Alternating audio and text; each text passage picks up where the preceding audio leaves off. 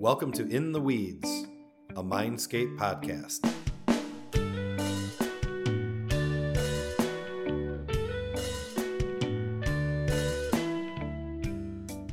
Hey there, welcome to episode number 1 of season 4 of the In the Weeds podcast.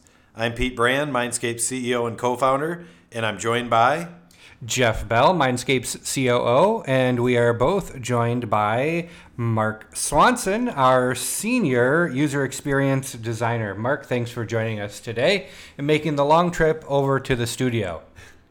Thank you. Yeah, it's nice to have you. So today we're going to talk about something that I've had a love-hate relationship with since the moment I came out of the womb, and that is we're going to talk about brand. Since that's my last name. Just kidding. No, I've had a love-hate relationship with brand just because it's, annoying to me, some of the stuff that I've heard over the years, whether it's, we have to manufacture a brand or, whether people are talking about a brand just as the way the logo looks or a specific color or words or different things like that. And I think that a brand is a lot more rich and a lot deeper than that. But again, it's pretty subjective as well. So everyone kind of has their opinion. So, Mark, what I'd like to do, first of all, is just have you talk with us a little bit about a brand and what it means to you and how other people should look at it. Sure, yep. So I think for the purposes of what we do for a company, the visual side of it is kind of like what we need, right? So we need your logo, we need your high-res photography, we need your color palette, but the bigger portion is, the stuff that you kind of live out, right? So in addition to the visual side of it, it's your company history, right? So it's the mission statement of the company. It's the vision and the values, and it's the culture of the company, right? So it's one thing to write that, but it's a whole different thing to live it out, right? So everybody would sit down and say one thing, but they may just turn around and do something different, right? So if you think about Comcast, for example, probably nowhere in their mission statement does it say, we strive to create the shittiest customer service for a company out there, right? Right. We are not sponsored by Comcast. Right. But that's their perception, right? So they're saying one thing, but they're doing something different, right? So it's really, it's not just what you say, it's how do people perceive you. Right. So I would say that it's probably the essence of the brand, right? It's visually how do you look, and then it's kind of how do you present yourself in the non-visual ways as well. Right. I think that's a really good example of a company as well, because for the longest time, Comcast has always had a pretty shitty customer experience from a service standpoint. But when they all of a sudden waded into the Twitterverse, right, and started responding to people who would reach out via Twitter, it was a completely different experience that was a lot more satisfying. Well, once you get customers able to interact with companies directly in front of other customers, right? You kind of flip the table at that point. Right. So. Yeah, and I think it's worth repeating that basically what you're saying is it's more than a logo, right? We've had clients in the past say, "Oh, I've got all these brands. They're just graphical assets." that's a logo, but there's so much more behind actually having a brand established. For sure. Yeah, I think that again, what we need from you are those visual assets. But again, we can't create that brand for you, right? We can translate that into a website, but the brand is so many different things, right? Sure. Yeah. So Mark, this might be throwing a curveball at you, but like you mentioned in here, culture can actually impact your brand. So talk to me about a time that you can think of, and it might be an impossible question, but have you ever thought, how would you, if you had a playful brand, if a company was had a great time, focused on fun, how would that translate visually into a brand from your perspective? Yeah, it's a good question. I think that visually it's color choice. So it's going to be a brighter, I think of McDonald's when you say that right away, right? Okay. So if you think about a mood board that you might put together, right? As a branding exercise. BMW is going to have a much different mood board than a McDonald's, right? One's going to look luxurious, sleek, high end. The other one's going to look affordable, playful, fun. So I think it's choice in colors, choice in typography, tone of voice is a big one, right? That's one of those less tangible things, but it's the way that You present your information. So it could be written, it could be a voiceover in a radio spot, but it's just the way that you talk to your customers. Okay. No, that's cool, man. That actually helps me understand it a little bit more because I have a difficult time going past that first dimension myself. So Sure. So with the brand, we talked, a little bit about what a brand is, and it's more than just a logo. There's a lot deeper connections there with basically how people experience your company and your employees. But when it comes to working with an agency, then it's often good to have a brand guide, especially to get you guys started off on designs. And, we were just talking about how maybe a playful brand might be represented visually. So talk to us a little bit about why having a brand guide is important, maybe even for those who don't have one, maybe what a brand guide is and how it helps you. Yeah. So we get probably an even share of clients that can provide that and can't, right? So essentially, if you don't give me a brand guide, what you're saying is create my brand while you create my website, right? And those are two very different projects, right? And you just made my job way more difficult. It's probably not what we sold you.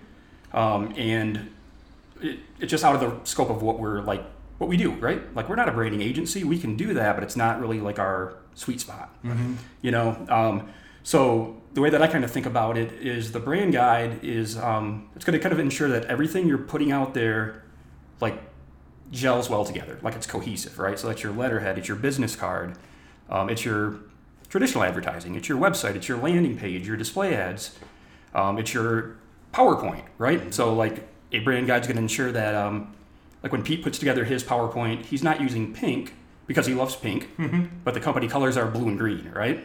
So maybe Jeff is sitting 2 offices over and he's putting together his PowerPoint. His is blue and green, but he's using Comic Sans.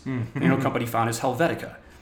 So it takes the guesswork out of the content creation, right? And it also kind of empowers non-designers to create something that looks nice because they have the standards in place to allow them to do that, right? So I think that's super important.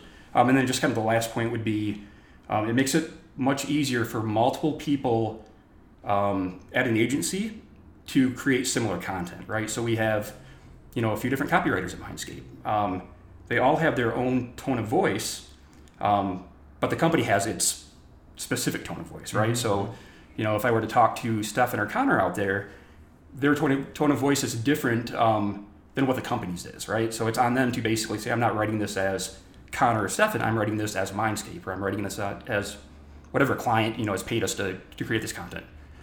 Same thing with the designers, right? We have 3 designers here, all with a very different visual style, but when we create things, it needs to represent visually the company we're working for, not our personal aesthetic, right? Right. So to me, what I'm hearing is if you've got a brand guide that's established and you follow it, you're actually creating a feeling, even subconsciously, to a person that's experiencing the brand, whatever asset they're looking at, of comfort. And because they're expecting, every property they go that's related to that particular company or organization, they're going to have the same feel and the same look. And they're never going to have to wonder, oh, wait, I was here at this web property, and then I went in their office, and it just felt like I was in 2 completely different companies. Yep. This will happen to me quite a bit where, a client comes in and they hand us a brochure or a business card, and I, from memory, try to just dial up their website. So I hit a website, because a lot of companies have similar names, right? And I'll stare at it for a second and I go, am I on the right site? And the reason I'm doing that is because visually what I'm seeing doesn't match what was handed to me an hour earlier. Right? So I think similarly, if you're seeing a billboard or you're seeing a TV ad or a display ad, what you're following through to, so a landing page or a website, it should gel with that. There shouldn't be any jarring experience at that point, so it's all just kind of this piece feels like it goes with this piece. I fill out a form, I get an email, it all just kind of feels like it was well thought out and cohesively put together. Yeah. So that's great, man. So a lot of this is going to help me from the front end. So in something that you said resonated with me really clearly is when somebody doesn't provide you with the specific brand assets or elements that you need, you feel as though you're essentially going down two different paths. You're going down I've got to create your brand for you while I'm building your website, and they're not even the same disciplines and they're not even the same focus. So just so that anybody who's listening to this knows, what are the types of things that they need to provide you so that you can hit be off to the races immediately? Sure. Yep. So it's pretty simple. I don't think that we ask for a lot. So there's a list of probably 5 or 6 things here that always make my job, I don't want to say easier, but more efficient, right? So we need a logo first and foremost. So if you can give me like a vector logo, so an EPS or an Illustrator file, I can create whatever format I need for the website, right? So what I don't want is a scan of your business card, right, with a 200 pixel logo on it. I can't really do much of anything with that, right? So logo would be like the primary thing. So give us the logo, tell us how to use it, right? So can I take your logo and can I stack it if it works better in my layout? Like if you have a logo type and a logo mark, can I move the mark above the type? If you have like a 2-color logo, can I make it white and put it on a dark background, right? I might want to do that, but you may not want me to do that, right? So let me know how to use it. Color palette's a big one, so I can usually get that from your logo, but most logos are just a couple colors. Your color palette may have 5 or 6 colors, so let me know what those other colors are, right? So typography, so let me know, do you have like a brand font? If you have a brand font, do you have a license to use it on a website? If you don't and you don't want to pay for one, let's find like a web-based alternative, right? So if you like Proxima Nova and you don't want to pay for it, I can go to Google Fonts and find a free alternative, right? As long as you're okay with it looking a little bit different. That's one of those things where nobody really cares, you know?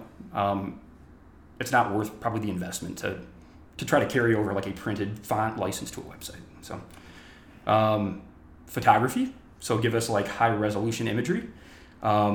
If you don't have that, let's talk about setting up a photo shoot, right? If you don't want to do that, let's talk about the stock photography route, but also let's set the expectation of what that looks like compared to like a custom photo shoot, right? It's always going to be several tiers down from like what we would like to do, but it's an option, right?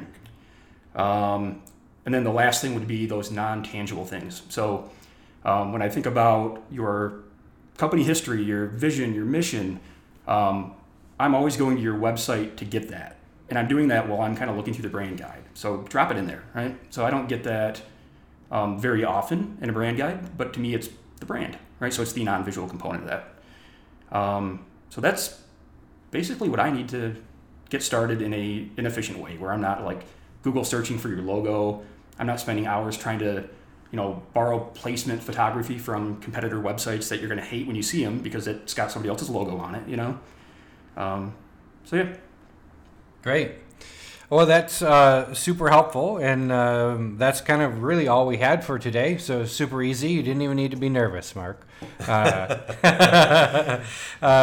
our 3 points for today about brand standards. We talked about kind of what a brand is and what it's not. It's more than just a logo. It's a lot of other elements besides that. We talked about the importance of having a brand guide and kind of some of the things that are part of that brand guide. And then also what we need from the work that we typically do in order to get started and get the project going as efficiently as possible. So, Mark, thanks for your time and input today. Appreciate it. And Pete, I'll toss it over to you. All right. Thanks, Mark. Yeah, be sure to head on over and check out our website at wearemindscape.com/intheweeds to see any other episodes that you may want to catch up on, or just sit around and binge them all at once if you'd like. You can also visit our social channels at We Are Mindscape using that profile. Or if you want to ask us a question or give us something to speak about in the future, please use the hashtag InTheWeedsPodcast. Or you can just send us an email at intheweeds@wearemindscape.com. Thanks a lot for tuning in, and we'll see you on the next one. Bye, everyone.